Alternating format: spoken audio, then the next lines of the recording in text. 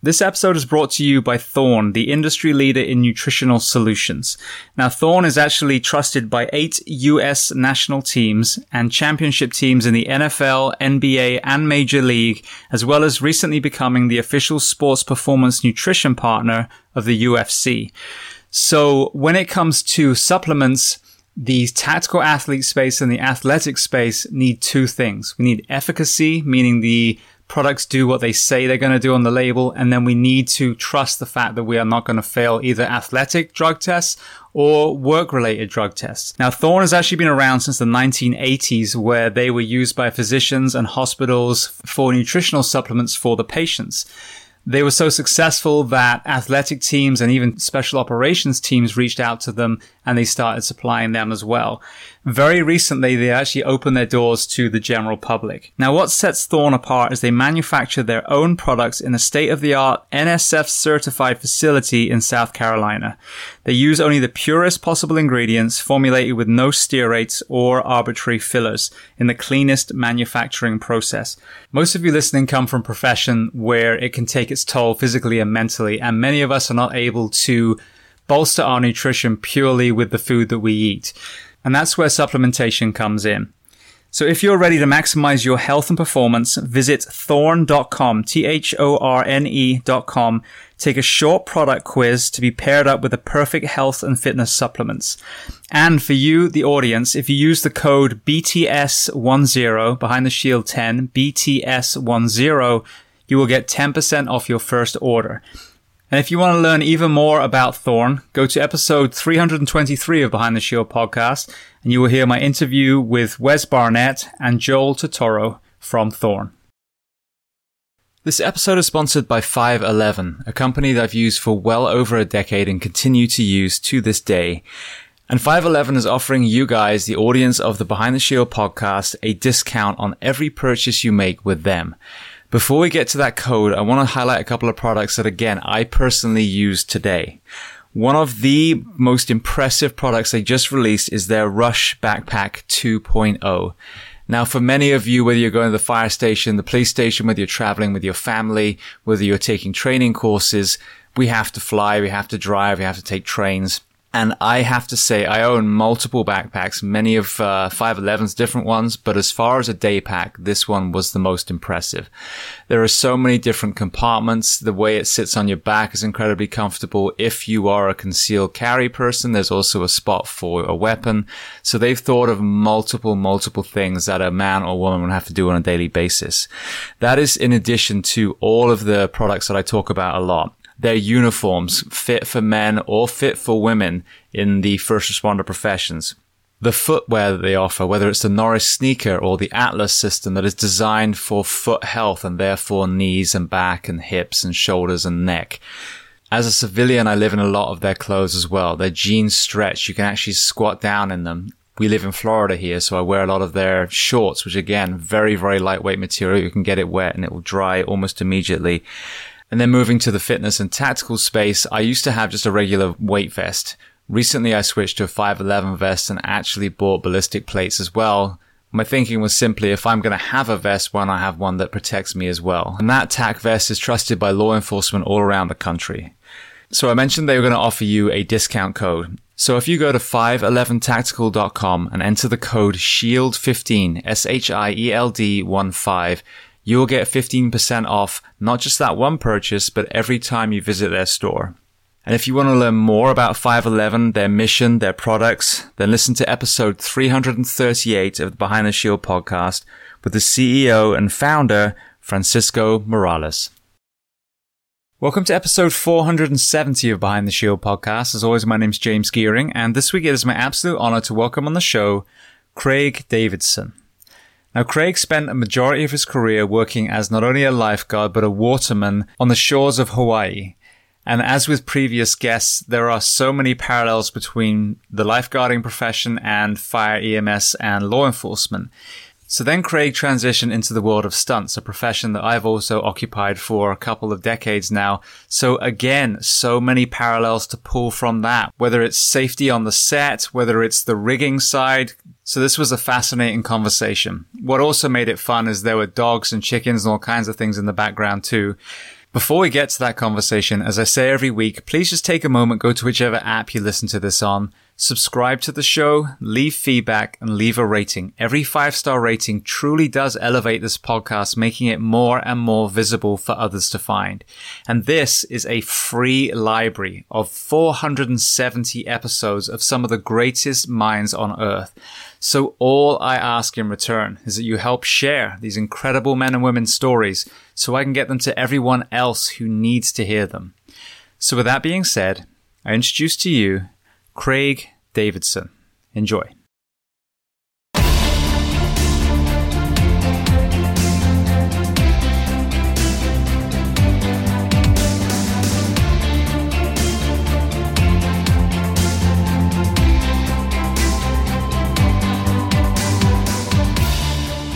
So Craig, I want to start by saying thank you so much for taking the time to come on the podcast today. Aloha. Thank you for having me. I'm stoked to do this, and I'm honored to be talking to you. So we were connected by Jason Bitzer. So for people that haven't heard that conversation, and they can probably guess by your initial greeting, where are we finding you on planet Earth today? I am in lovely Makaha, Oahu. It's a place where I was born and raised, and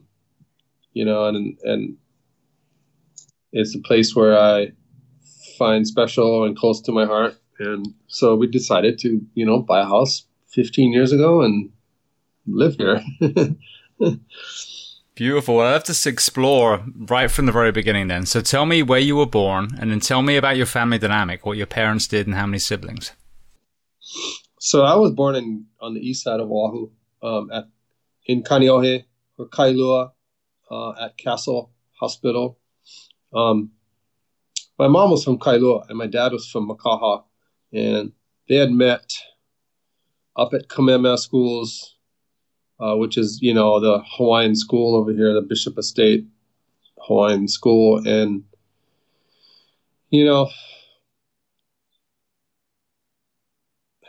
it was cool that they met. And, it's nice that they made me and my sisters and all that good stuff. But I was mostly raised out in Makaha. Our house was in Makaha on Whitman Street, and that street was very famous. It was like a famous little surf street. I mean, you had Auntie Rel-san living 2 houses away from me, and I was always, around her or at her house or doing something on the street. And we had like 20 kids on our street. We had like 20 kids playing every day after school all night, and all of us were either in the ocean or skateboarding or playing football on the street or doing something. And it was a special street. It was really special. I think about it and I think back on those special times and the times that I had with all my friends.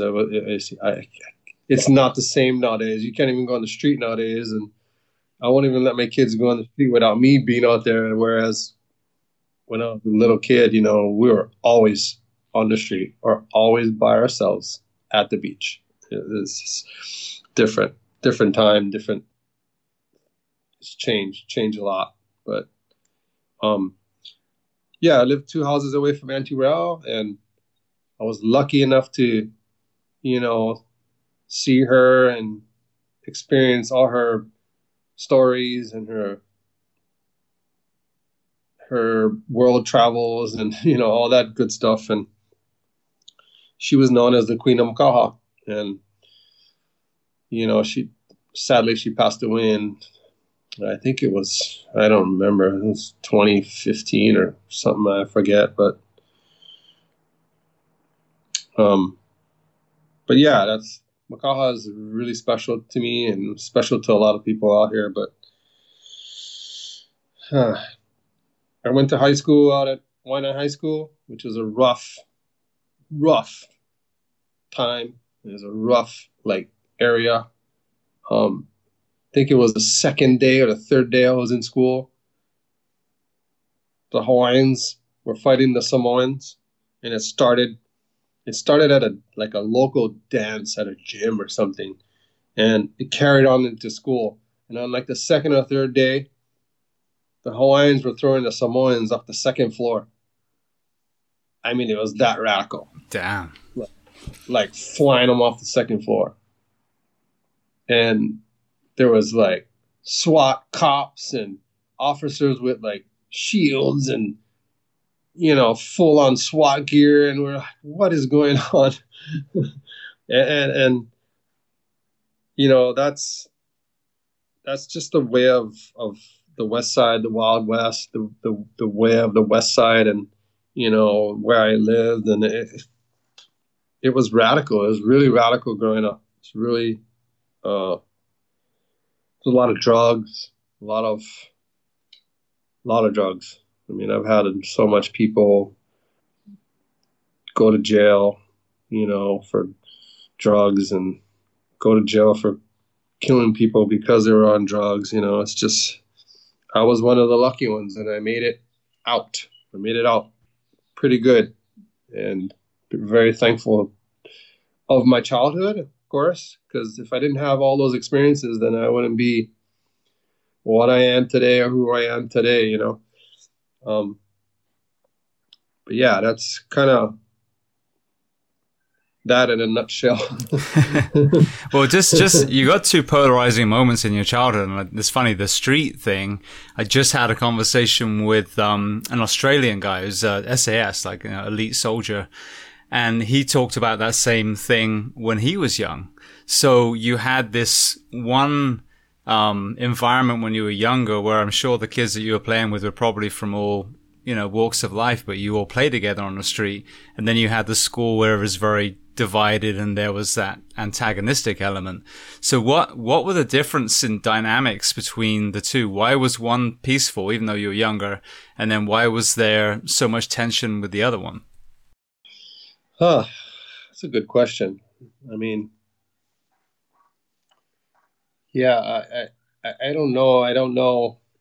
On our neighborhood, it was just such a good group of kids. I mean, like you said, it was just all different ethnicities, all harmonizing and blending in. And we had one kid who was like top 200 or top 100 surfer in the world. And, and he ended up turning to drugs, and that was it. That was his curse. He's totally fine today, and he shapes surfboards, and he's still a phenomenal surfer. But I don't know. Then you go right up the street, you go right around the corner, and not even 300 yards away, and it's just radical, just scary. But I don't know what made us as kids at the time like not see that or be blind to it, or like, whereas nowadays you're like so aware of it, and I don't even want my kids to be on the road without me. It's just different. It's just a different time. And now when you hear stories of Hawaii, I had Uncle Hoffy on, Aaron Hoff, who he has a non-profit there trying to help some of the kids and steer them in the right direction. He uses CrossFit, and he has the Great Hawaiian Run. Right, on Kauai, on Kauai. Yeah, so, and he talked about that. You hear this, like Andy Irons, suffered an overdose. There's so many of these top surfers that we seem to lose. How did that infiltrate the island? Do you know the history of why there is such a drug problem on the island specifically? I'll be honest. It's just like anywhere else. I mean, but we're on an island. It's easier to get. Drugs are easier to get, and people are always trying to make a dollar and make a buck. And I was kind of surrounded by some of that when I was a kid. My parents smoked marijuana when I was a kid, and that was kind of just the thing, that was kind of normal. It was kind of just in the 70s and the 80s, that's what people did. And then as you get older and the drugs progress and get more radical, and you got meth and you got cocaine and you got all these other drugs, people like Andy, they just, marijuana wasn't enough, you know, and other people that I've known, and marijuana just wasn't enough. And it's funny now, it's like turned full circle now. Whereas everybody's smoking marijuana now. Whereas back then, if you did that, if you smoked, you were kind of like the druggie, even though it was just marijuana. Now, what's the policy on the island? Is marijuana legal now?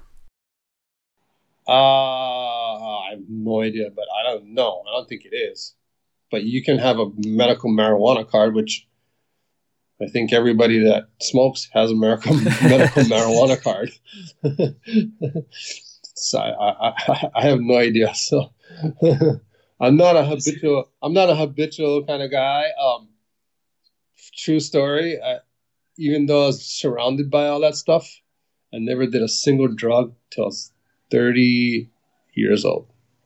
Not one single drug. What made you finally try one at that age?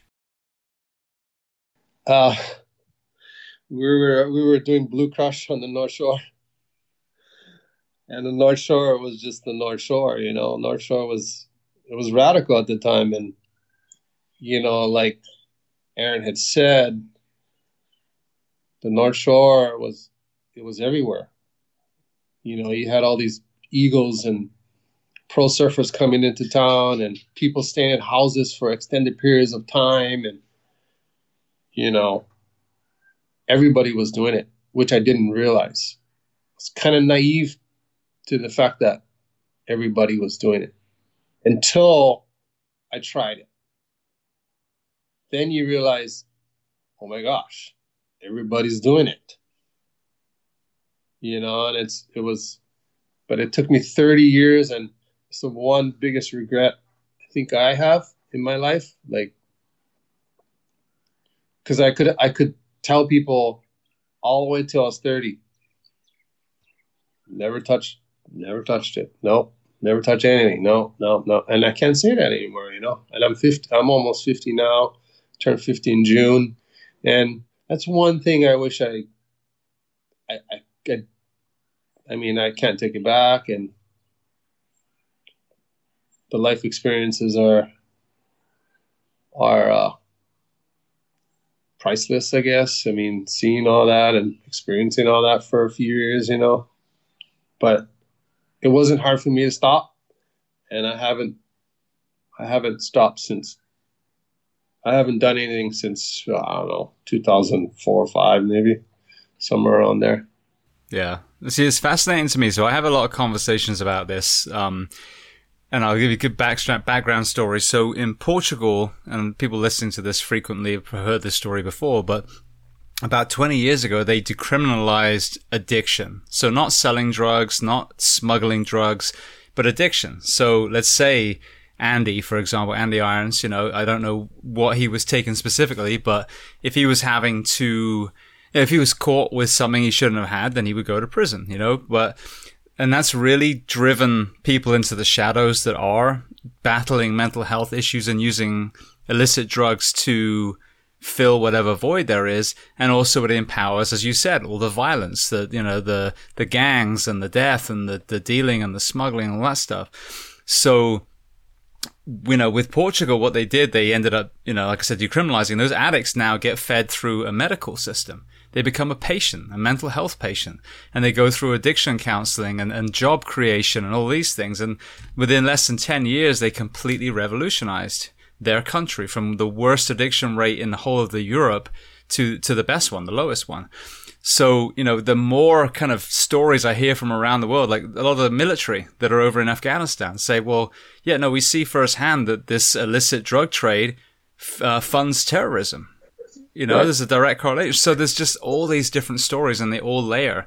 And it's so tragic that, you know, you're living in yet another place. It's riddled with the criminal effects of empowering thugs through this. And if we could just take these addiction issues and put them through the medical side, there also wouldn't be that woo factor that you're talking about. Like, you know, it wouldn't be cool because it would just be a medical thing. It's the same as a medical marijuana. Well, you know, I use it as a painkiller. Okay, great. That's much better than opiates. But, it breaks my heart hearing, whether it's the UK, whether it's South Africa, whether it's Hawaii, that this one policy that started out the US has affected so many countries around the world. Right. Yeah. Yeah. North Shore, anyway, that's back to that story. North Shore was just radical. And if you weren't doing it, you weren't getting the girls. You weren't, hanging out at the good parties. You weren't hanging out with the cool guys. You weren't, and not that any of that mattered to me when I was a kid growing up, because it's different on the West Side as it is on the North Shore. It's just, especially during the winter on the North Shore, where it's like, look at me, everybody's in town, pro surfing world is in town, and everybody's partying and, surfing all day and barbecuing at night and partying at night. I mean, that was the norm.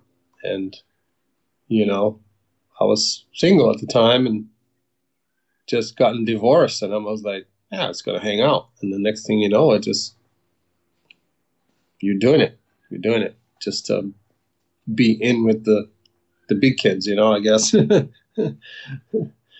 But yeah, I was around it a lot. And here's another funny story. My grandfather was a police officer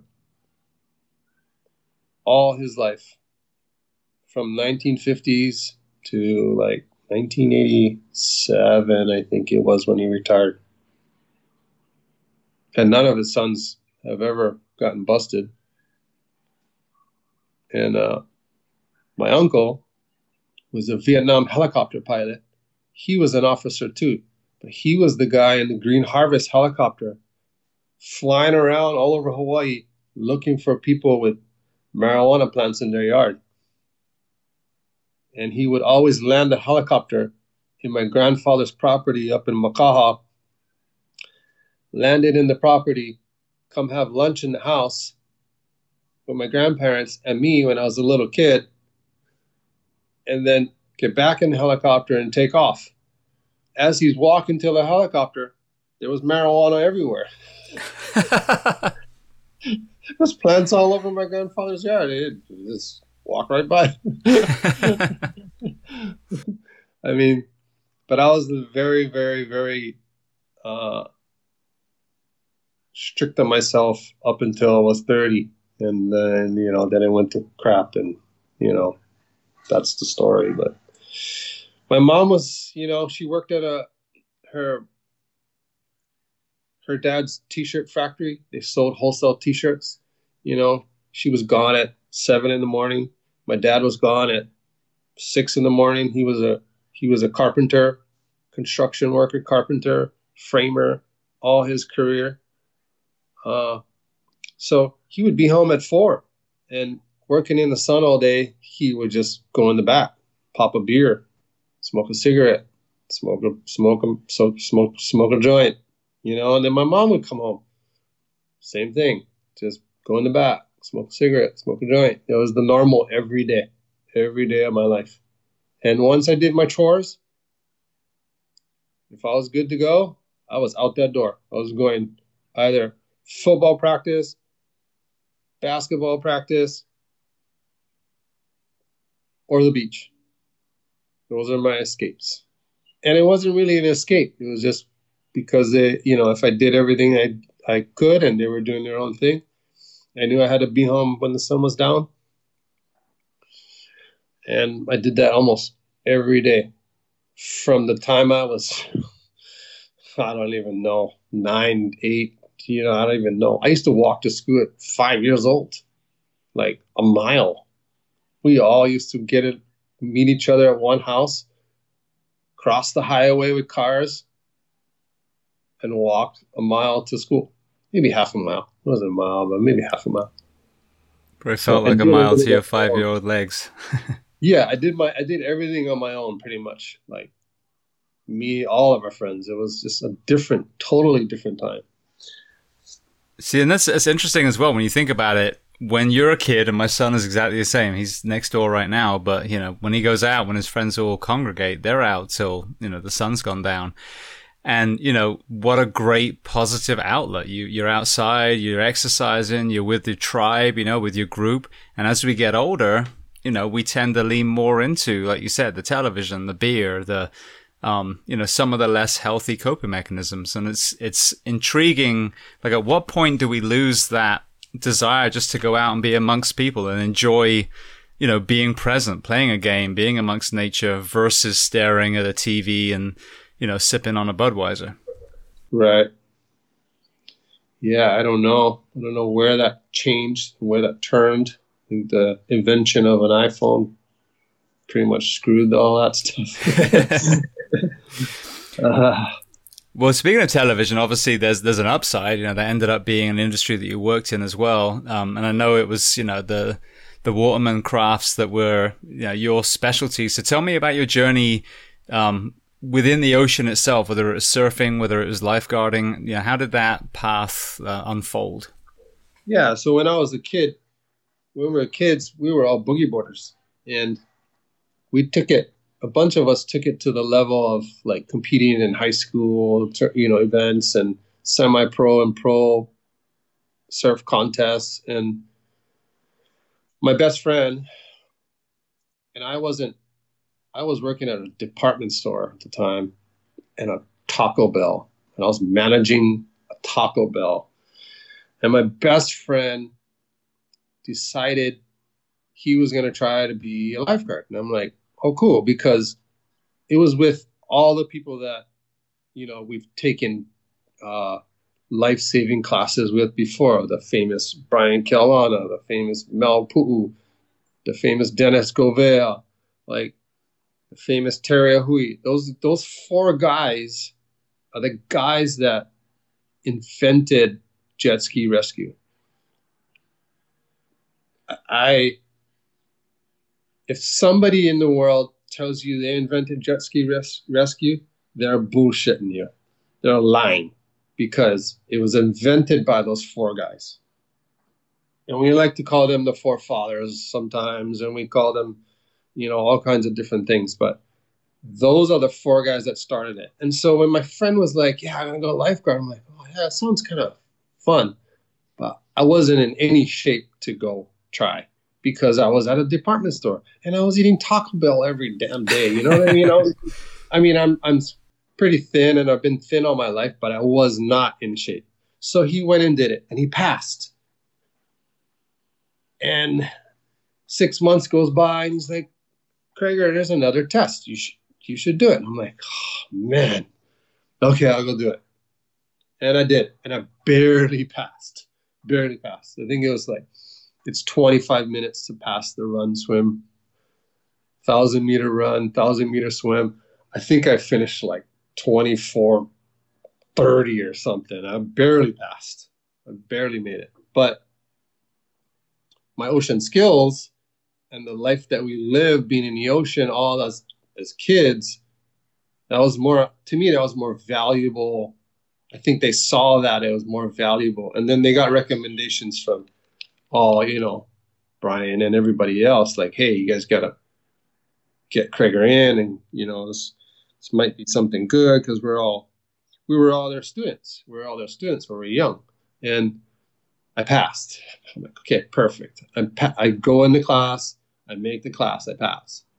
So this is, like I said, the time when this was 1990, I think it was, when they were just doing research development, whole jet ski rescue thing, making sleds, making rescue sleds, coming up with all these techniques. We were doing around the island rides just to build stamina. We were like, and I was lucky enough to, because I was around those guys all the time as a kid, I was lucky enough to tag along. Me and Jason, my best friend, we were lucky enough to tag along and become proteges.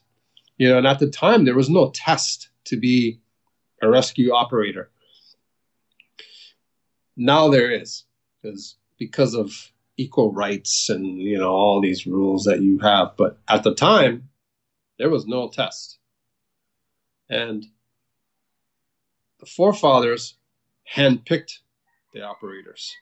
And I can tell you now that at the time, Jason and myself and a couple other guys from the North Shore that were handpicked turned out to be the best guys, like the best second generation of guys. Because you had, Brian, the forefathers could recognize, that guy can ride. His timing's good. He's not afraid to bust through a wave. He's not afraid to go in and save somebody. He's not afraid to risk his life. He's not, they could pick that out. And so, lucky enough, Jason and I were the second two that were picked. The first two were from the North Shore, and they were picked. And we lasted, the first four of us lasted a long time. We went 25 years. And Jason's still a lifeguard. But the other guy, one guy dropped out because he got a better job. But three of us went 25 and plus years of being jet ski operators. And that was the handpicked guys. But yeah, and so, yeah, that's where I became a lifeguard. And we thought, this is a good story. You're going to love this. We thought we were the shit. And am I allowed to swear? Oh, yes, please. It's okay, encouraged. So we thought we were the shit. We thought we were the baddest guys on the planet, right? We're with Brian Kellan. We're riding jet skis, and it's like Baywatch, and, I don't know if Baywatch is around, but we were the guys. Everybody sees us. Get all the glory, they say, because we're on the jet skis and we're saving all the people. And, 3 years into it, 3 or 4 years into being a lifeguard, and at the time we were wearing gold earrings for some reason, gold chains, like little gold chains, and gold earrings for some reason. I don't even know why. It was just a time we were doing that. And we're lifeguarding. And, we're working out every day, pretty fit kids. And one day the waves were giant, 5 feet giant Makaha. North Shore was closing out, and they needed an extra jet ski. So they sent Dennis Govale and Jason Patterson, my best friend, to the North Shore. And Brian Kelana and I stayed out over here at Makaha because North Shore was so big, they wanted 2 units. And so we were at Makaha, and Brian's surfing, and I'm on the jet ski picking him up and picking up people and saving people and doing all the normal stuff. And we would just take turns surfing. And at the time, Brian Kelana was one of the best big wave surfers in the world. I mean, he was the man. Water safety legend, captain, rescue operator, inventor of jet skis, big wave surfer. And he was starting to do movies and become, a professional stuntman. And we get this call, and it's swimmer in distress out at Keala'ula, which is the end of the road over here on the west side. Some people call it Yokohama, but we know it as Keala'ula. And so we ditch a surfboard on the beach. We race down there, and we don't know where this guy is. Nobody knows. And back then, the communication sucked, really bad, sucked. And we get down there, and this guy is in a cave called the Moiho. And he's in it. And Brian and Melvin used to take us in the Moiho, and we'd come up with ideas and ways to reverse the jet ski in the Moiho. And at the time, you're like, it's flat, it's small, this is easy, this is nothing, this is frickin' duck soup. Well, that day, 20-foot waves plus, it was the scariest moments of my lifeguard career. I thought I was going to die. And here I am with the legend Brian Carolina. And this guy, we find out, is stuck in the cave.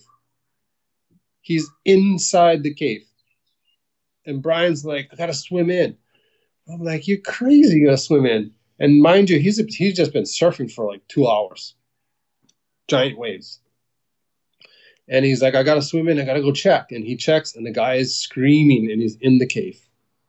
I'm like, oh my gosh, we're going to die. I said, and Brian he would swim back on the ski. He's like, yeah, he's in there. And I'm like, okay, what do we do? Like, I don't know what to do. I'm just scared shitless with my fins on, my stupid gold chain, and my stupid earrings. And the guy, anyway, is in there I think he ended up being in there for 3 hours. But as we were trying to rescue him, our skis started taking in water. And the next thing you know, our ski is dead. And so Brian tells me to swim the ski, like, because we're trained to do that, tie the rescue buoy to the front, swim it out in the deep water. And mind you now, it's a scene. It's hundreds of people on the reef, helicopters, fire department, lifeguards. It is a scene. And they call for a backup ski. And here I am in the middle of the ocean, like a quarter mile out, swimming the ski back towards Makaha Way, which is where the lifeguard tower was. And Brian swims up on the reef. He times it, gets up on the reef, and is waiting for the next ski to come, because he's going to get in the lifeguard truck, drive back to the lifeguard tower, launch the next jet ski, and come at somebody else to go save the guy. Well, anyway, the guy comes out. He comes out one time, and I wasn't there. I was still swimming in the ski. I was in the middle of the ocean. Luckily for me, the fire department helicopter comes, drops a rope to me, and I tie it to the front of the ski, and he drags me all the way up to the almost to the trailer of the lifeguard truck. He drags me all the way to the road.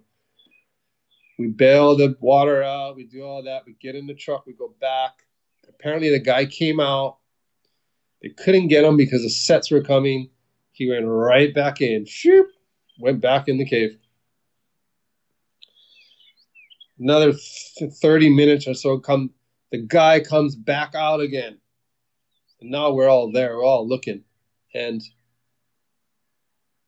Brian and Earl Bungle, who was on the sled at the time after me, they grab him and they save him. So now we all get in the truck again, because I got to go back towards the lifeguard tower to bring him up. So everybody's happy, and we get him on the beach, and there's a video of this. You can see the video, and Jason and I are there, because Jason and Dennis drove all the way back from the North Shore to come help us, because we needed the help. We were there for 3 hours plus. And you can see in this video our stupid gold chain dangling as we're putting oxygen on this guy, as we're like, and what it made me realize was, I thought I was a shit. I wasn't even near the shit. I wasn't even near the top of what I saw Brian Carolina doing. Swimming in the cave, screaming for help. Here I am reversing the jet ski, making sure I'm close. Like, not even realize what I'm doing, but like just watching what he was doing. And understanding that even after 3 years of lifeguarding with all his dumbass gold chains, dumbass earrings, I wasn't even close to what he was. And I thought in my head, I want to be exactly like that by the time I leave lifeguarding. I want to be just like Brian Carolina. And people always tease me about, you're always following Brian, or you're always doing, you got to work in the movies and all that shit. Yeah, I mean, who wouldn't? If you were like looking up to somebody to idolize when I was a kid, that was the guy. So after we rescued that guy, or he rescued that guy, him and Earl, I realized I wasn't even near what I wanted to be. I got rid of gold chains, got rid of gold earrings, and I haven't worn them since. Well, that's such a great story, though, because it pulls out two things that I hear again and again from people that have had, that have actually achieved a huge amount. And the first is humility. I think that's a very, very dangerous kind of frame of mind when you think you know it all, when you think you're the shit, as you said. And it happens in all professions. But the other thing is, once you've learned to be humble, you need that mentor figure. You need that person who walks the walk, who's usually probably so humble they don't even think they are the mentor, but they are. So Brian, you found yourself a role model who clearly was willing to teach as well, but actually walked the walk through his whole entire career. Yeah. And it made me realize that I wasn't, like I said, we're on the beach, working in lifeguard towers, checking out girls, gold chain, gold earring. Excuse me. None of that meant anything. Nothing at all. Because I wanted to be at that level. Because I didn't want to be a scaredy cat going, oh my gosh, Brian, you're going to die if you swim in that cave. Because I told him that. I'm like, Brian, you're going to die. I also told him, if your dad was here, he would tell you not to swim in that cave. Because, true story, it happened to his dad 20 years, I think, to the year somebody else was in that cave. And Brian's dad, Buffalo, Carolina, wanted to swim in there. I think it was with like football pads, maybe. Brian could tell you that. But he wanted to go in there with football pads or a helmet or something and swim in and get somebody. And they couldn't get him. They wouldn't let him. And I think they had to fish the guy out with a big giant fish hook or something days later or something. I forget. I don't know the whole story, but Brian could tell you that. So I was telling Brian, if your dad was here, he would wring your neck and tell you not to go in. But he didn't care. He didn't care. All he cared about was saving this guy's life. And it made me realize, like you said, that I wasn't even close to being the lifeguard that I thought I was. Not even close. But it gave me somebody to look forward to and look at and be like, that's who I want to be like. So let me ask you this. So you had that humility moment. Obviously, Brian lent on the fact that he had, taken his job seriously and constantly worked on his fitness and his skills and, his big wave surfing and his jet ski skills to the point where it culminated to the fact where he was able to facilitate that rescue. So what did you change? What was your mindset shift? What were the differences between the day before that event and then the years after? Well, we trained a lot. We trained a lot, and we did a lot of extreme stuff together. Running rocks. I mean, Brian, he started running rocks before anybody was running rocks. I mean, underwater. We were running rocks at 40 feet, going down 40 feet, no fins, running the rock like 15 yards at the most, and then swimming up without blacking out. I mean, we were doing stuff every single day to make us better. Treading water for hours, doing all these oddball, fun water training exercises, but training. I would do 200 pull-ups every day. I built a pull-up station behind the lifeguard tower just to do pull-ups every day, just to be in shape. Jason was running the beach every single day for years. I mean, we're trying to be as in shape and physically fit and mentally ready as much as we could to get to that level. Because he was on a different level. They were on a different level. Not only him, but Melvin and Dennis and Terry Hui and all those guys. They were just on a different level, and we all wanted to be like that. And so we changed. just work. We just worked out more, a whole lot more. Well, I think it's a very powerful leadership example. The issue we have sometimes at least in the profession I was in, there was some leaders that absolutely walked the walk that I would follow into a burning building any day without questioning. But there was a lot that didn't, and so with him inspiring you constantly, with him constantly having the humility to constantly be chasing his own excellence, which you never achieve. It's an unending goal.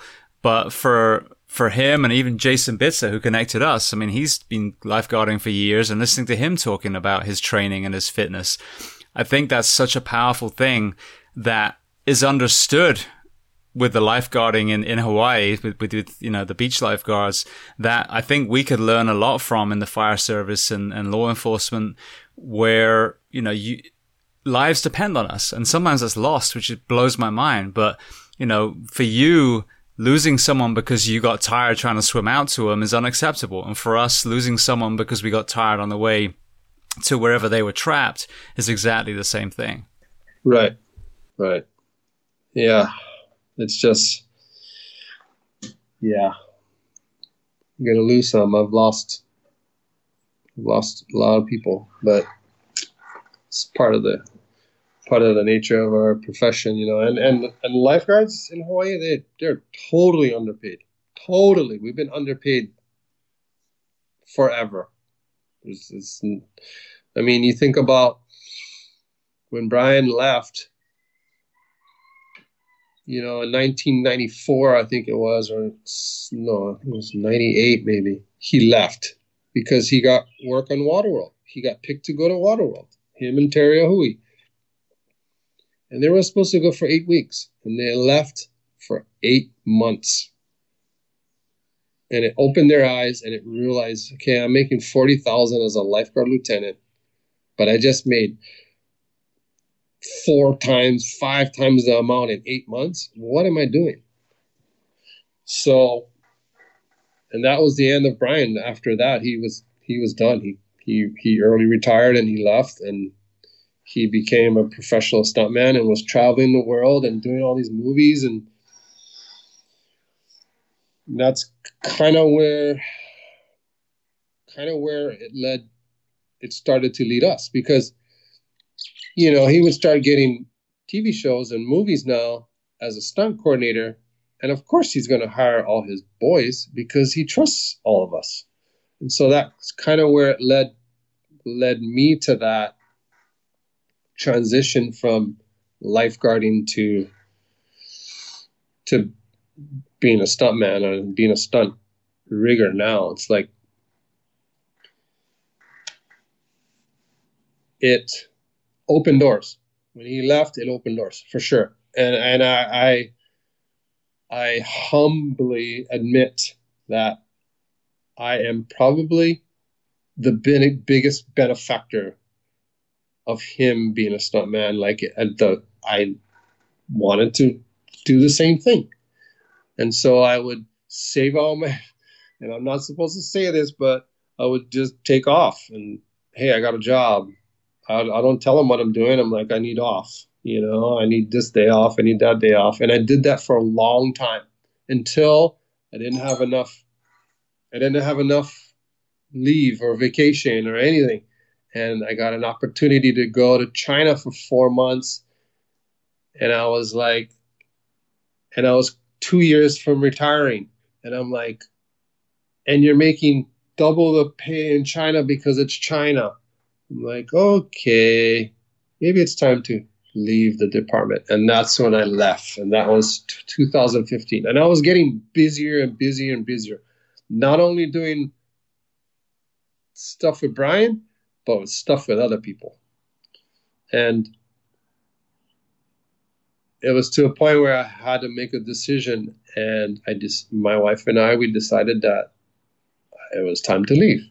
2 years from retirement, which people are going to hear this and go, oh my gosh, you should have just stayed in 2 years. Well, you don't understand that I wasn't contributing to my retirement. It was just a normal city and county 1.5% or whatever it is, 2.5% or whatever it was. if I waited, I would have made somewhere around $1,100 or $1,200 a month if I waited and stayed in the lifeguard department. It wasn't worth it for me to stay for that. It really wasn't.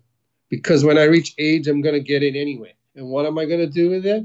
Probably going to split it between both my kids, give her half, give the other one half. You know, and it just, the opportunity wasn't worth me staying as a lifeguard. And so I don't know if it's early retirement or I quit, but I tell people I just quit. Yeah, I went to China for 4 months, and that led me to what I do today and the doors that it's opened for me. And, you know, I try to shy away from doing the water stuff because, and people always ask me, how come you're not doing the water stuff anymore? It's because 10 years ago, I realized that when the stunt industry started doing stunt rigging instead of letting special effects do their stunt rigging, they created stunt rigging department. And 10 years ago, I was like, there's nobody in Hawaii doing that. So I started collecting a little bit of stuff, started dabbling into it, figuring out, learning on jobs. Every time I went to different jobs, learning the craft, learning the knots they tie, learning what kind of equipment and who they buy it from. And so I started shying away from doing the water. Now, there's a couple of reasons. That was one reason. The second reason is I was getting older. I was getting a little older, and there is a dime a dozen talented water men on this island. I'm talking hundreds. I mean, Brian Kelowna and his nephews alone, that's 5, 6 right there. His brother Rusty, that's another one. Mel Poo, that's another one. I mean, you're talking like a line of excellent water guys that could do that job. So if I'm already doing stunts and performing and stunt rigging, imagine if I did the water safety also, and I'm taking all of that just for myself. What is that going to do for my friends and other people that I love and care? You know, they're going to be mad. They're going to be pissed off. Wow, frickin' Krager, he's taking all the jobs. What's going on? So I try to shy away from the water stuff. Not saying that I won't do another water world if it ever happens. Of course, I'll be there. But I wanted to give other people opportunities to work and make money also, because I was already making money. I was already on a different path to stunt rigging, which is what I really love to do. But that's where I am now. I have my own trailer, I have equipment in there. I built my own firing boxes. I have air cylinders and lots of hard work into my little 20-foot trailer, you know, so. Well, it's so good to hear, firstly, from the transition point of view, because I've talked about this myself, you know, in the fire service and law enforcement in the US, you know, one of the carrots on the stick is the pension. And if that's your only motivator, there's a lot of people in this profession that just want to do it their full career because they love it. And that's exactly what should happen. But if you're chasing a certain retirement year because that's when you hit 25 or that's when you're in the drop program or whatever it is, but you're miserable and you got a countdown app on your phone just counting away the days, you know, you're going to do the bare minimum on the job and you're not going to be happy. So, you know, for me, I adore the fire service, but, you know, I came to a crossroads where basically the universe kind of boxed me into a corner and was like, all right, you know, it's time for you to transition to helping in a different way. And I found myself here. But I think it's an important thing for people to hear, just because traditionally a profession works for X amount of years doesn't mean you need to. we applaud the military when they serve for 4, 8 years. Wow, that's incredible. But then, as you said, Craig quit. No, you were a lifeguard. You always be a lifeguard, and your chapter was X amount of years. My chapter was X amount of years, but I don't consider myself quitting or retiring early. I just transitioned to a different profession. Right. So I applaud you for that personally. Right. And like you said, towards the ending of my lifeguard career, I decided to sit in the lifeguard tower at a beach, at Maili Beach. And most of the time that I was in the tower, sadly, I wasn't paying attention because my mind was thinking about when is my next movie job going to be.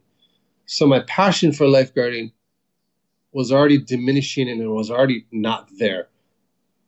Oh, if something happened, of course we would respond and do something, but I wasn't being my best. I wasn't being my best towards the ending of my career. I wasn't being the best lifeguard because I wasn't watching as much. I wasn't being as proactive. I wasn't as passionate as, like you said. But it took me leaving lifeguarding, that profession, leaving it to appreciate it more. It really made me love it more when I was not doing it. Because, like I said, I was sitting in the tower making phone calls and finding out who's doing the next movie and emailing my resume and my headshot. Like, that's what I was doing most of the time when I was sitting in the lifeguard towards the ending of my career. Yeah, I mean, I can see a parallel, in so many people, myself included, and I was doing the podcast, that became more and more of a distraction for me. I know a lot of people that ran their businesses from their firehouse, and then that's a very important time for us to look in the mirror and say, would someone else, a new, fresh person in the seat, serve the profession better at this point? And again, it's not quitting. It's not giving up. It's like, has this particular position where I fill one spot in one chair run its course? And is it time for me to go and transition into something, whether you're a force multiplier position, whether you change careers, whatever it is. But yeah, I mean, I think if you're not all in, that's a very dangerous place in the professions that we inhabit. Yeah, it is. Yeah, you don't realize that. Like when you're not all in, you're really endangering not only the public, but yourself also. Not working out, just sitting in the lifeguard tower, eating food, just hanging out. It's like you don't realize that until I was gone. Like, oh my gosh, could have been working out. Could have been helping people a little bit more. I mean, nothing happened, thank God. Well, let me ask you about this then. So what was an interesting kind of cross-pollination? And Jason was telling me about, Brian being one of the men who developed the jet ski stunts that became the Waterworld jet ski stunts. The company I work for now, Action Horizons, I do the Jason Bourne stunt show in Orlando. They are also the company that do the Waterworld stunt show in LA and Osaka, Japan. I think in Shanghai as well, or they were doing it in Shanghai. So tell me about that. You were, in lifeguarding. Tell me about your journey into the stunt world. And I've been lucky. I've been so lucky. I've been so blessed to be in the position that I am now and being on all these big movies. I just finished almost 7 months on the latest Spider-Man, and it was, I've been really blessed. I've done Black Panther, done both Jumanjis, both Jurassic Worlds. I mean, I've done Guardians of the Galaxy. I've done a lot of cool films, but my journey started, I think it was in 1997 when they were doing Baywatch. I think it was Baywatch. I'm not sure if it was Baywatch or Pearl Harbor. I can't figure out when I got my SAG card. But I think it was Baywatch, and we were just doing water safety at the time. And the stunt coordinator at the time, his name was Greg Barnett, and he asked me if I wanted to be man trapped on the side of a mountain next to the ocean. And it was at a place called Spinning Cave over here on the east side. People die all the time at Spinning Cave. Every year, somebody, 2-3 people die.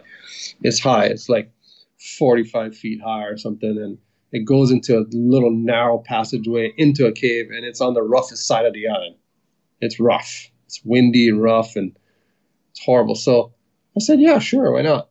I'm going to act scared, pretend I'm trapped on the side of this mountain. They have me on a line just for safety, so I don't accidentally fall. And I was totally fine. And then I just slip and jump and fall and land in the ocean. And here comes the Baywatch crew. They come pick me up and put me on the boat and do CPR. They actually did CPR on me. I forgot about that. And it was actually Jason Momoa who actually was putting his lips on mine. I remember that also, but you're making a lot of female and maybe male listeners jealous right now. right. And so that was when I'm pretty sure that's when I got my SAG card. I could be wrong though, but that's the first memory of me doing like something really like that was my first. I think that was my first time, but I think I'm 100% wrong. But then we did Pearl Harbor. We did all these other shows, and Pearl Harbor was fun to do. I did not work that much. I think I worked like a week or something. And at the time, everybody was working. And all these legend Hollywood stuntman legends were there, and I have no idea what it was like to learn the business, to hustle somebody, to you really had to self-promote yourself. And I wasn't good at that at the time. I was this humble guy from the West Side, and I would just be like, yeah, whatever, I get whatever work I got. It's all good. I make some money, and, but if I knew what I knew now, I would have did it differently for sure. But it happened the way it happened, and that was cool, But, and then we did Baywatch, and not Baywatch. We did Blue Crush and all those other movies, and then Battleship was coming to Hawaii, and Battleship was big. It was $200 million film, I think, and it was a big film.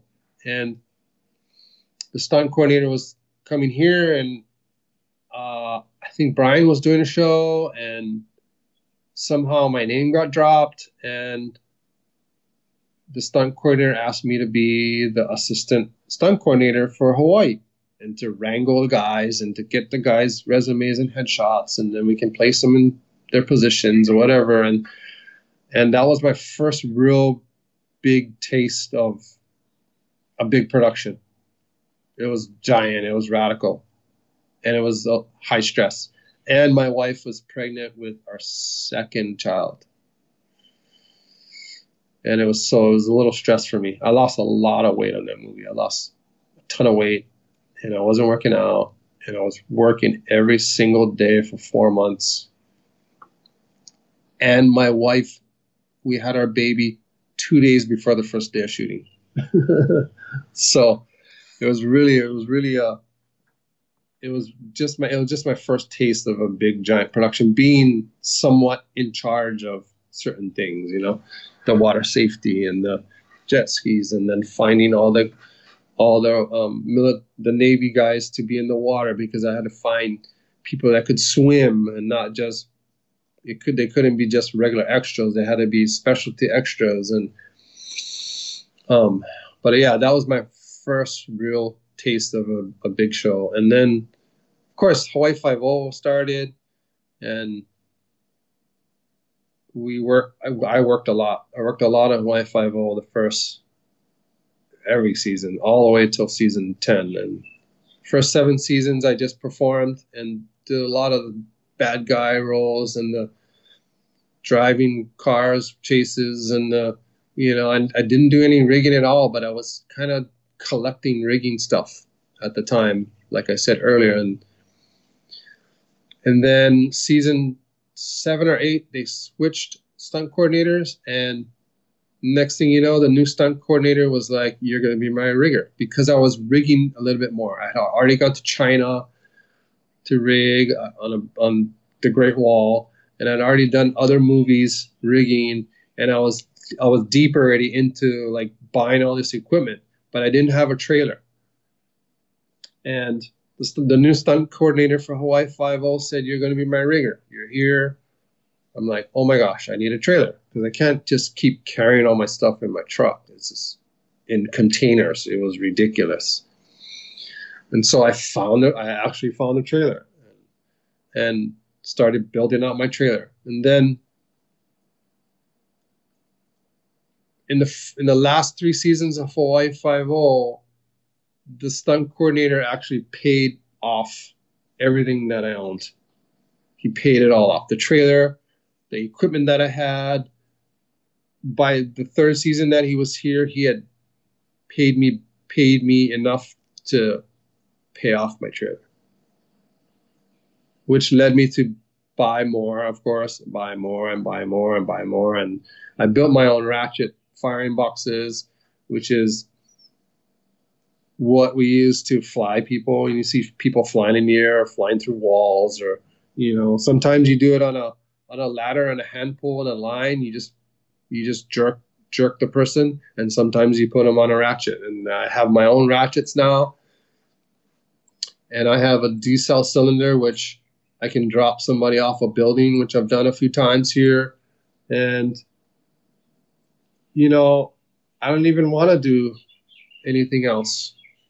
And it's kind of ironic. It's kind of saving lives if you think about it. It's kind of saving lives, but in a different way. And I'm kind of in that transition where I'm really passionate about it.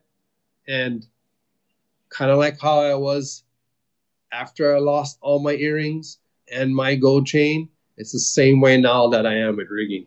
That's how serious I am.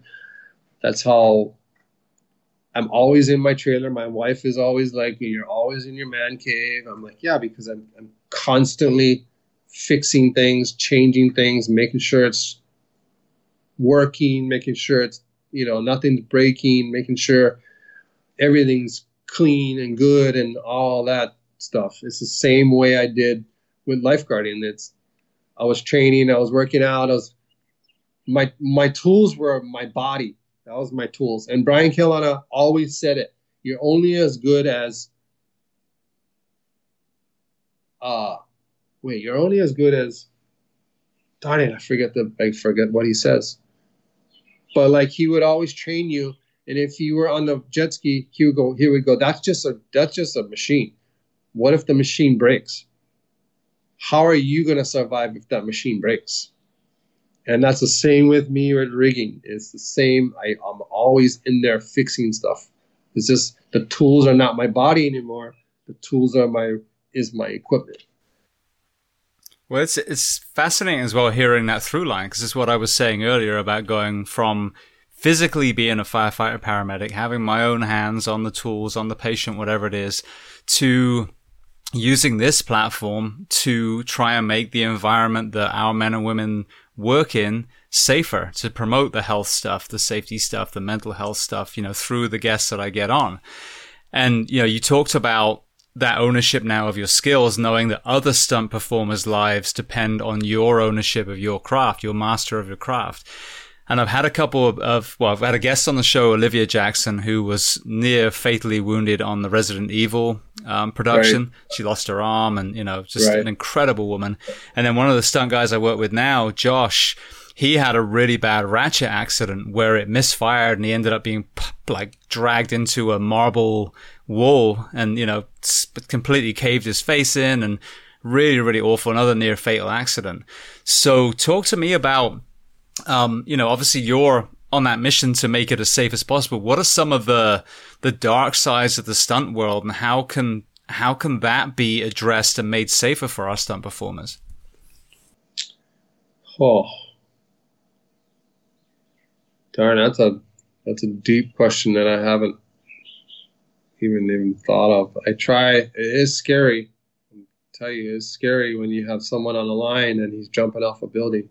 And at the time I had two of the best stunt riggers in the business with me because I had to have them here. It was nerve-wracking. And our performer did it 3 times, and it was 1 time too many. And,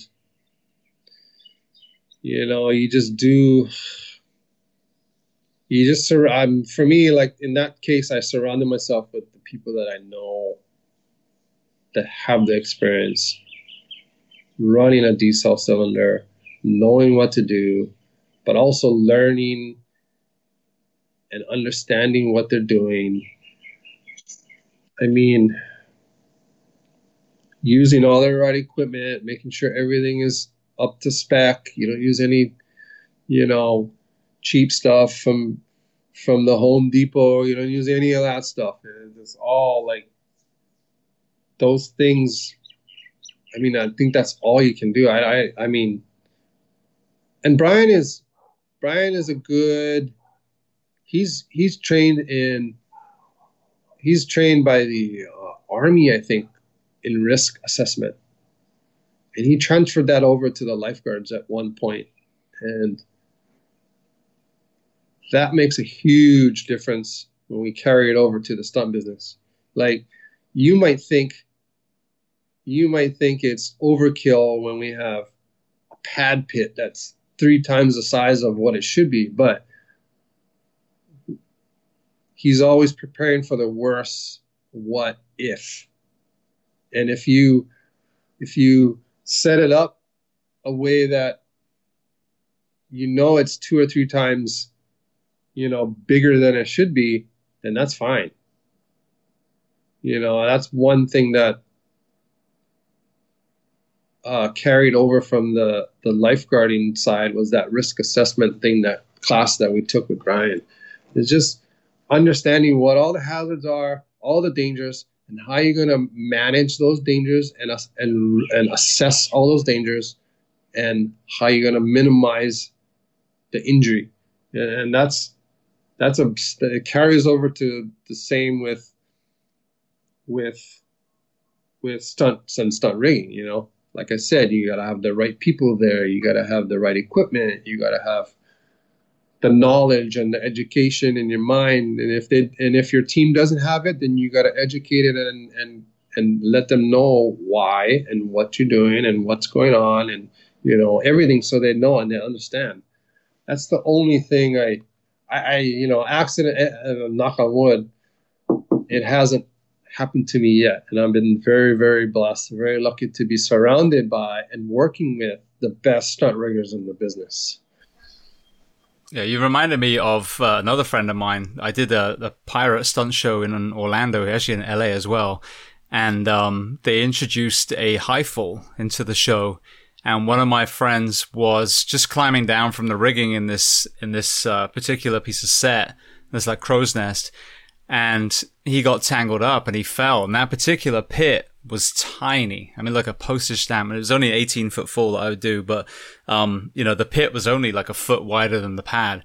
And he ended up falling, and he wasn't deliberately falling, but because of the fact that the pit wasn't right underneath where we were, he actually fell and landed on the corner on his back on the actual stage itself, and ended up, breaking his back, basically. Luckily, he wasn't paralyzed, but that building in that redundancy of safety, I think that's a danger when there are corners cut. And I see a complete parallel between the stunt world, which I basically did right from when I became a firefighter. So those two professions have been parallel.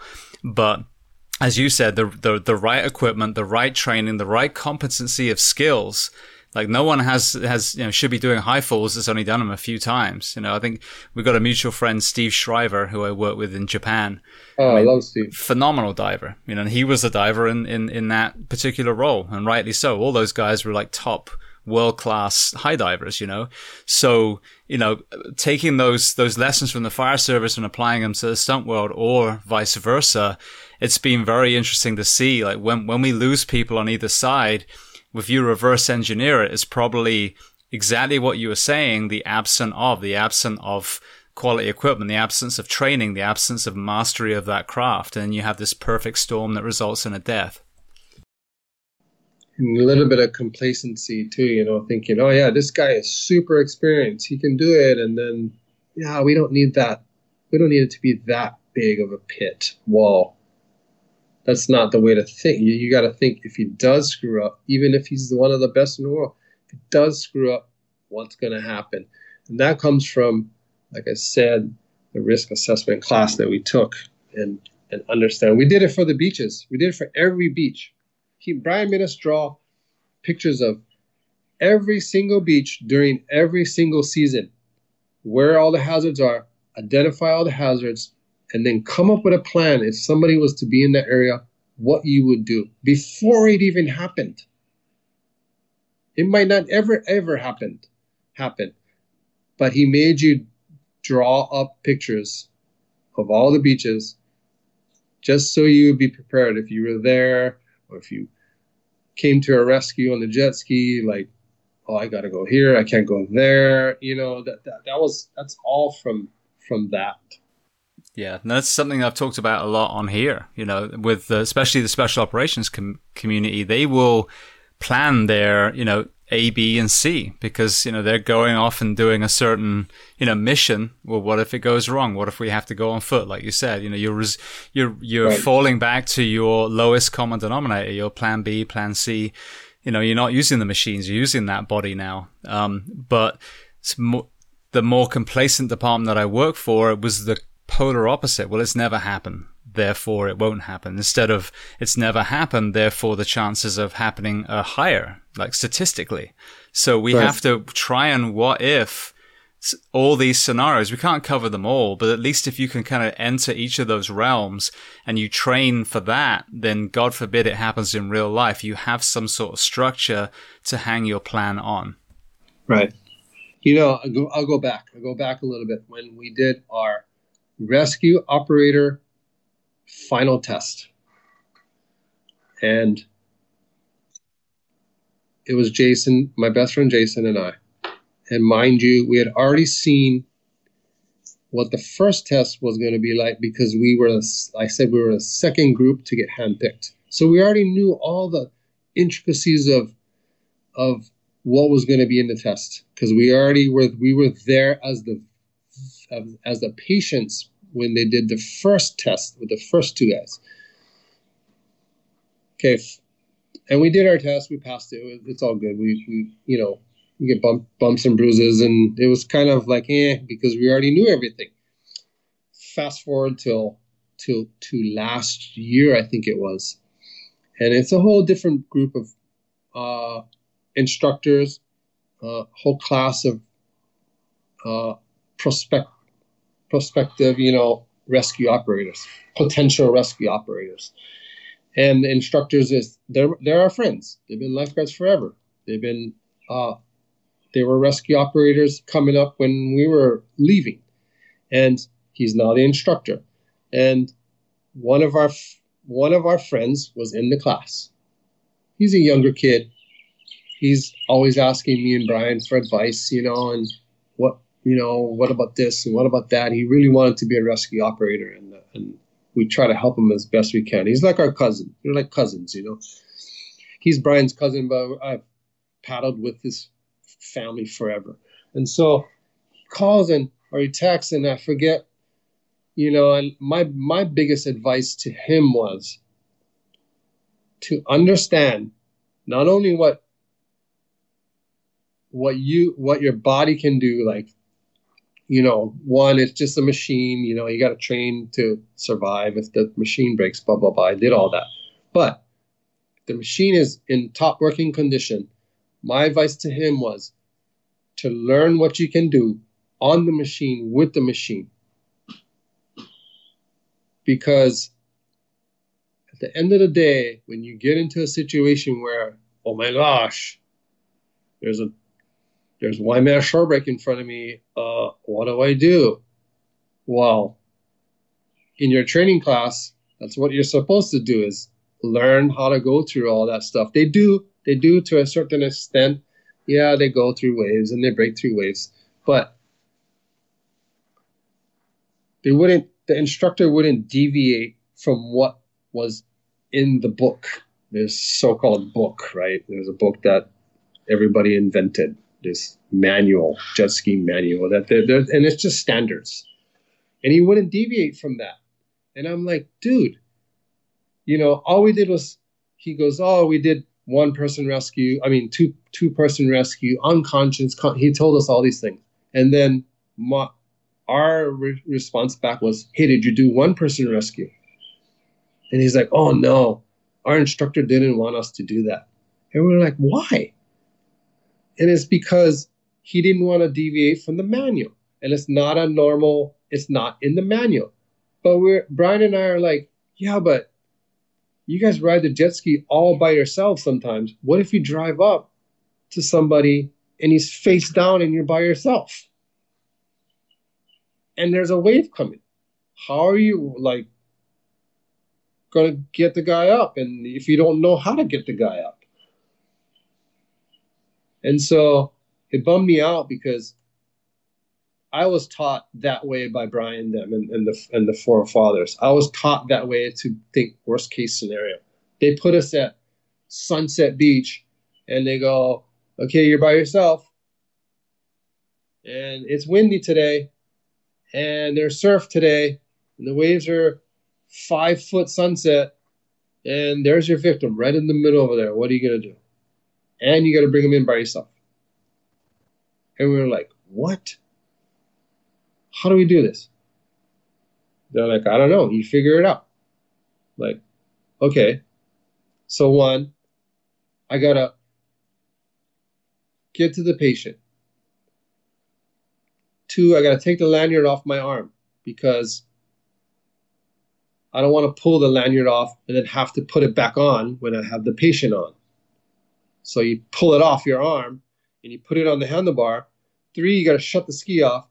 But before you shut it off, you got to gas it and put it in an area upwind, up current, because after you go get the guy, the ski's got to be around you somewhere, because if not, it's going to be in the current and it's going to be gone, and you're not going to swim to the ski with holding on to a guy.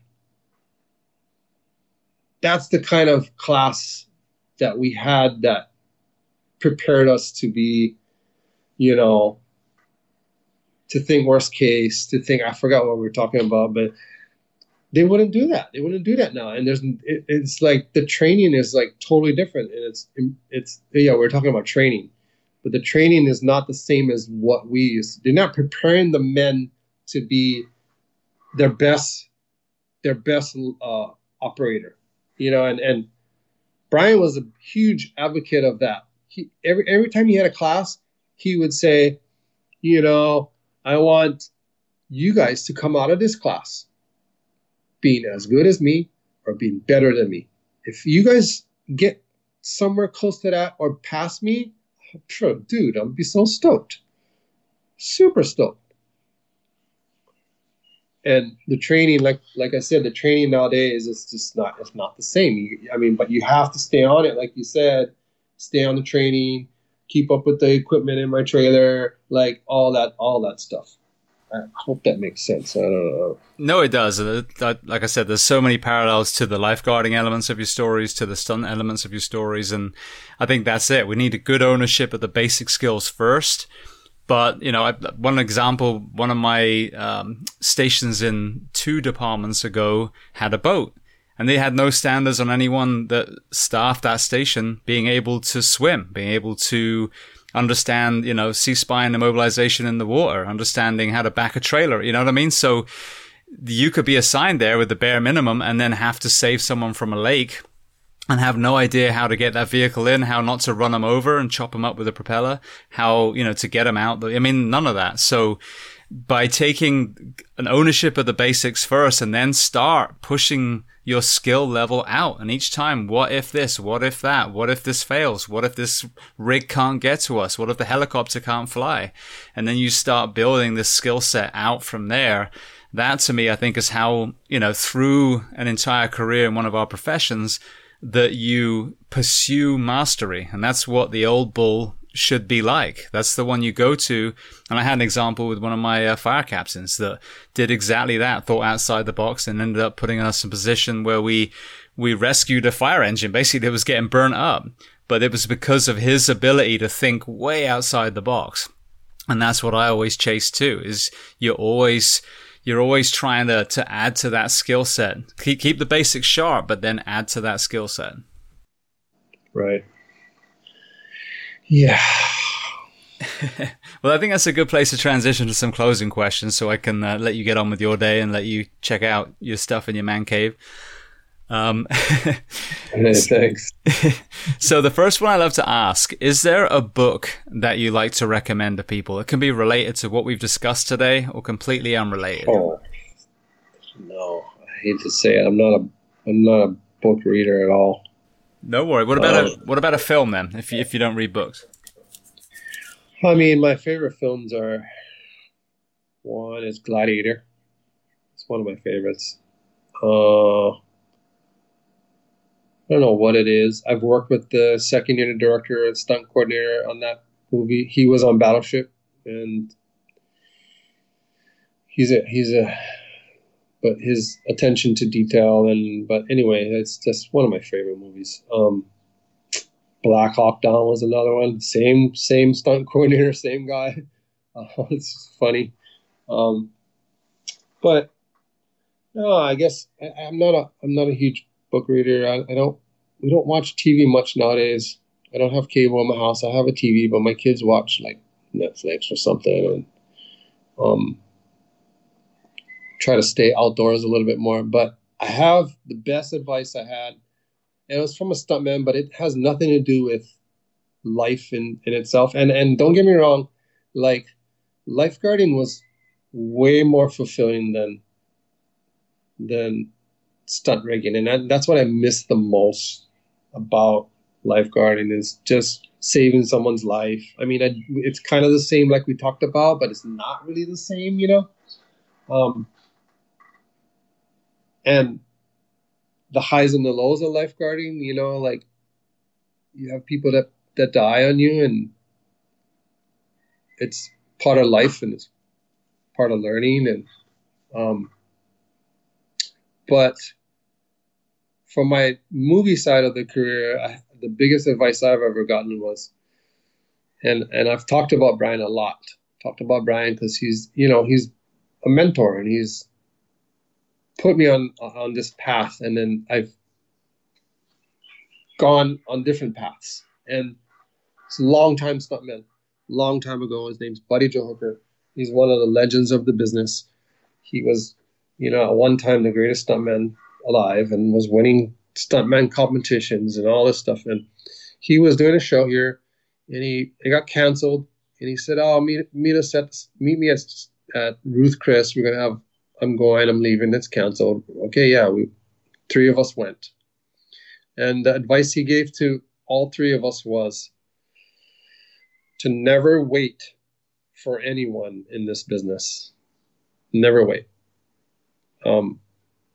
He said, "Crager, you're always with Brian, and you always work with Brian, and that's great." He said, "That's super great. There's nothing wrong with that. But if you want to be successful in this business, you have to branch off and go on your own path. Because if Brian is not working, that means you're not working. Now, if you have other people that you are friends with and is in your tree of different, people to work for, then you can go to this limb and you can ask this guy if he's working or not. Then if he's not working, you go to the next guy and ask this guy if he's not working or not.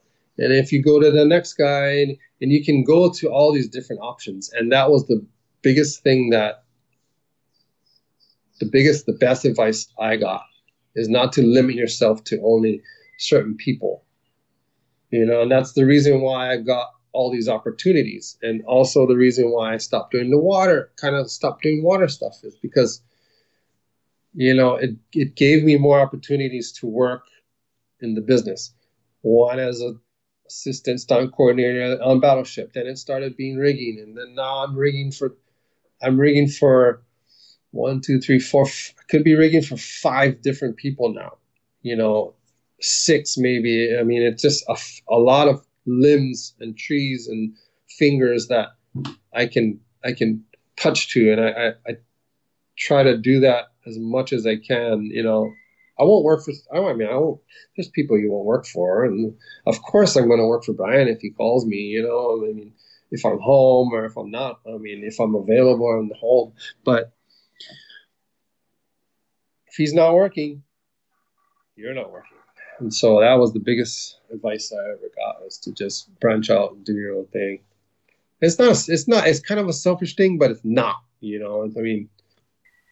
Yeah, no, I think it's great advice. And to expand on that, something that I realized was also, don't wait for an environment, an organization, a company, whatever it is, for them to give you an opportunity. Make that opportunity yourself. And a perfect example is with this platform now, I get to have a conversation with you and I get to put it out immediately to the people. Well, 40 years ago, 30 years ago, we would have to try and see if a news agency would set up a conversation, an interview, whatever, and you might get, a 5-minute spot.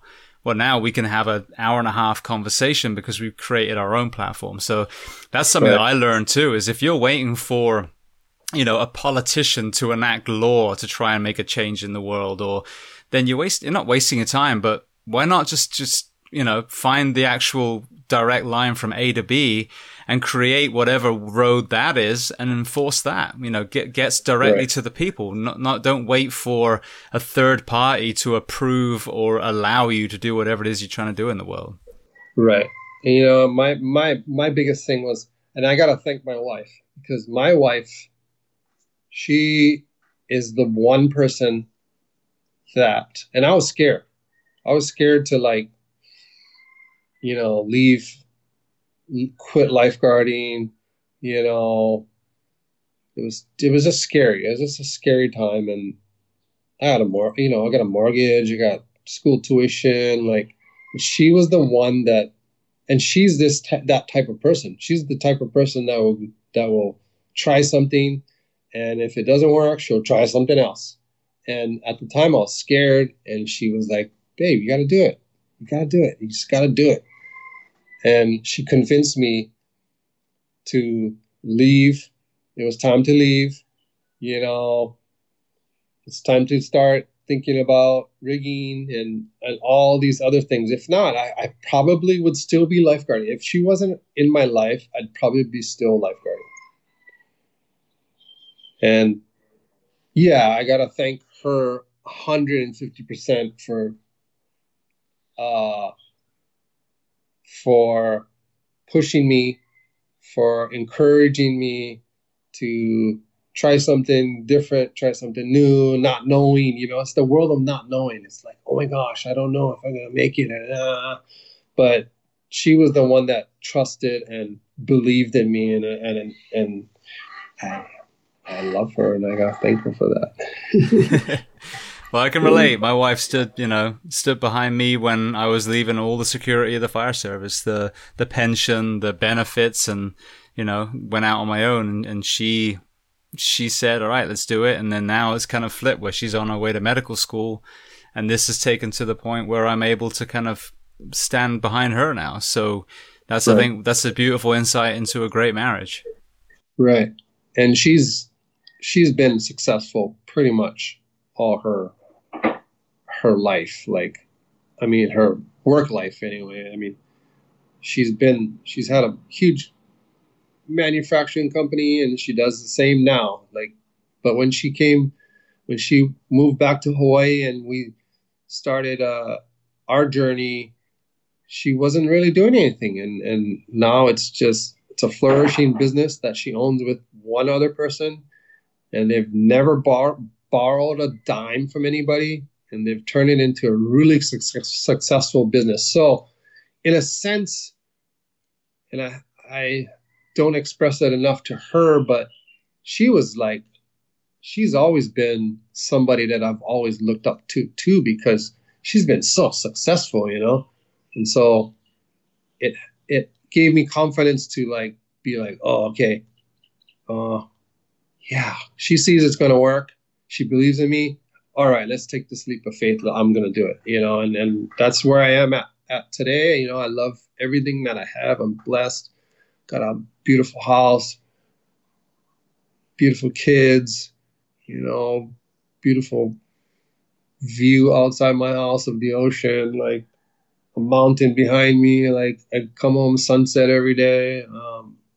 I work, I get to work, I get to go places and see things, and they get to come and hang out and see places. And it's just, everything's going good right now. Everything's going great. And thank you for having me on this. I hope it was interesting. And I hope people get some kind of inspiration a little bit, I guess. No, well, everyone's story is so unique. And, one of the other closing questions I have, I always ask people, and I'd actually point this, I ask if there's someone they would recommend to come on as a guest. And I think Jason talked about Brian as well. I would love to get Brian on one day if you think you would be able to help that happen. Oh, sure. Brian is,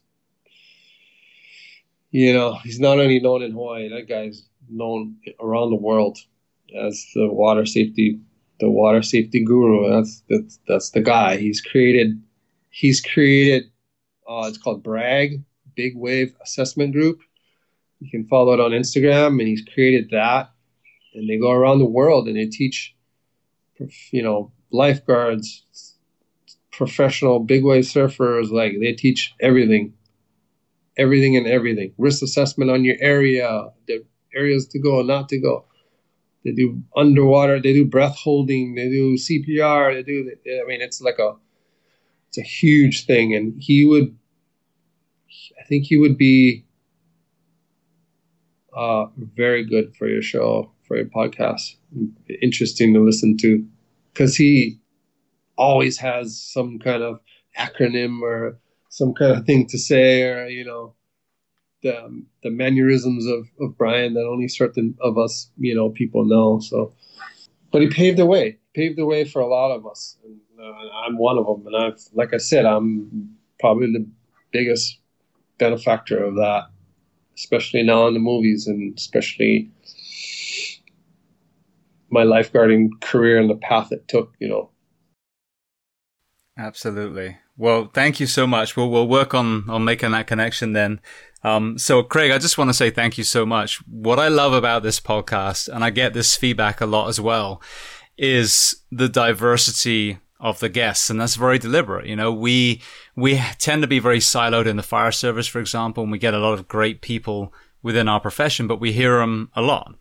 And there are so many other people from so many other professions that have so much, not only, parallel skills and stories, but just so much value and cross-pollination to, each other, whether it's learning from the fire service into the lifeguarding community, or, from the military into the law enforcement. So I just want to say thank you so much for taking the time. It's been fascinating hearing your specific journey between the actual boogie boarding to lifeguarding to stunts and rigging. So thank you so much for being so generous with your time today. Thank you. My pleasure. We'll keep in touch, brother.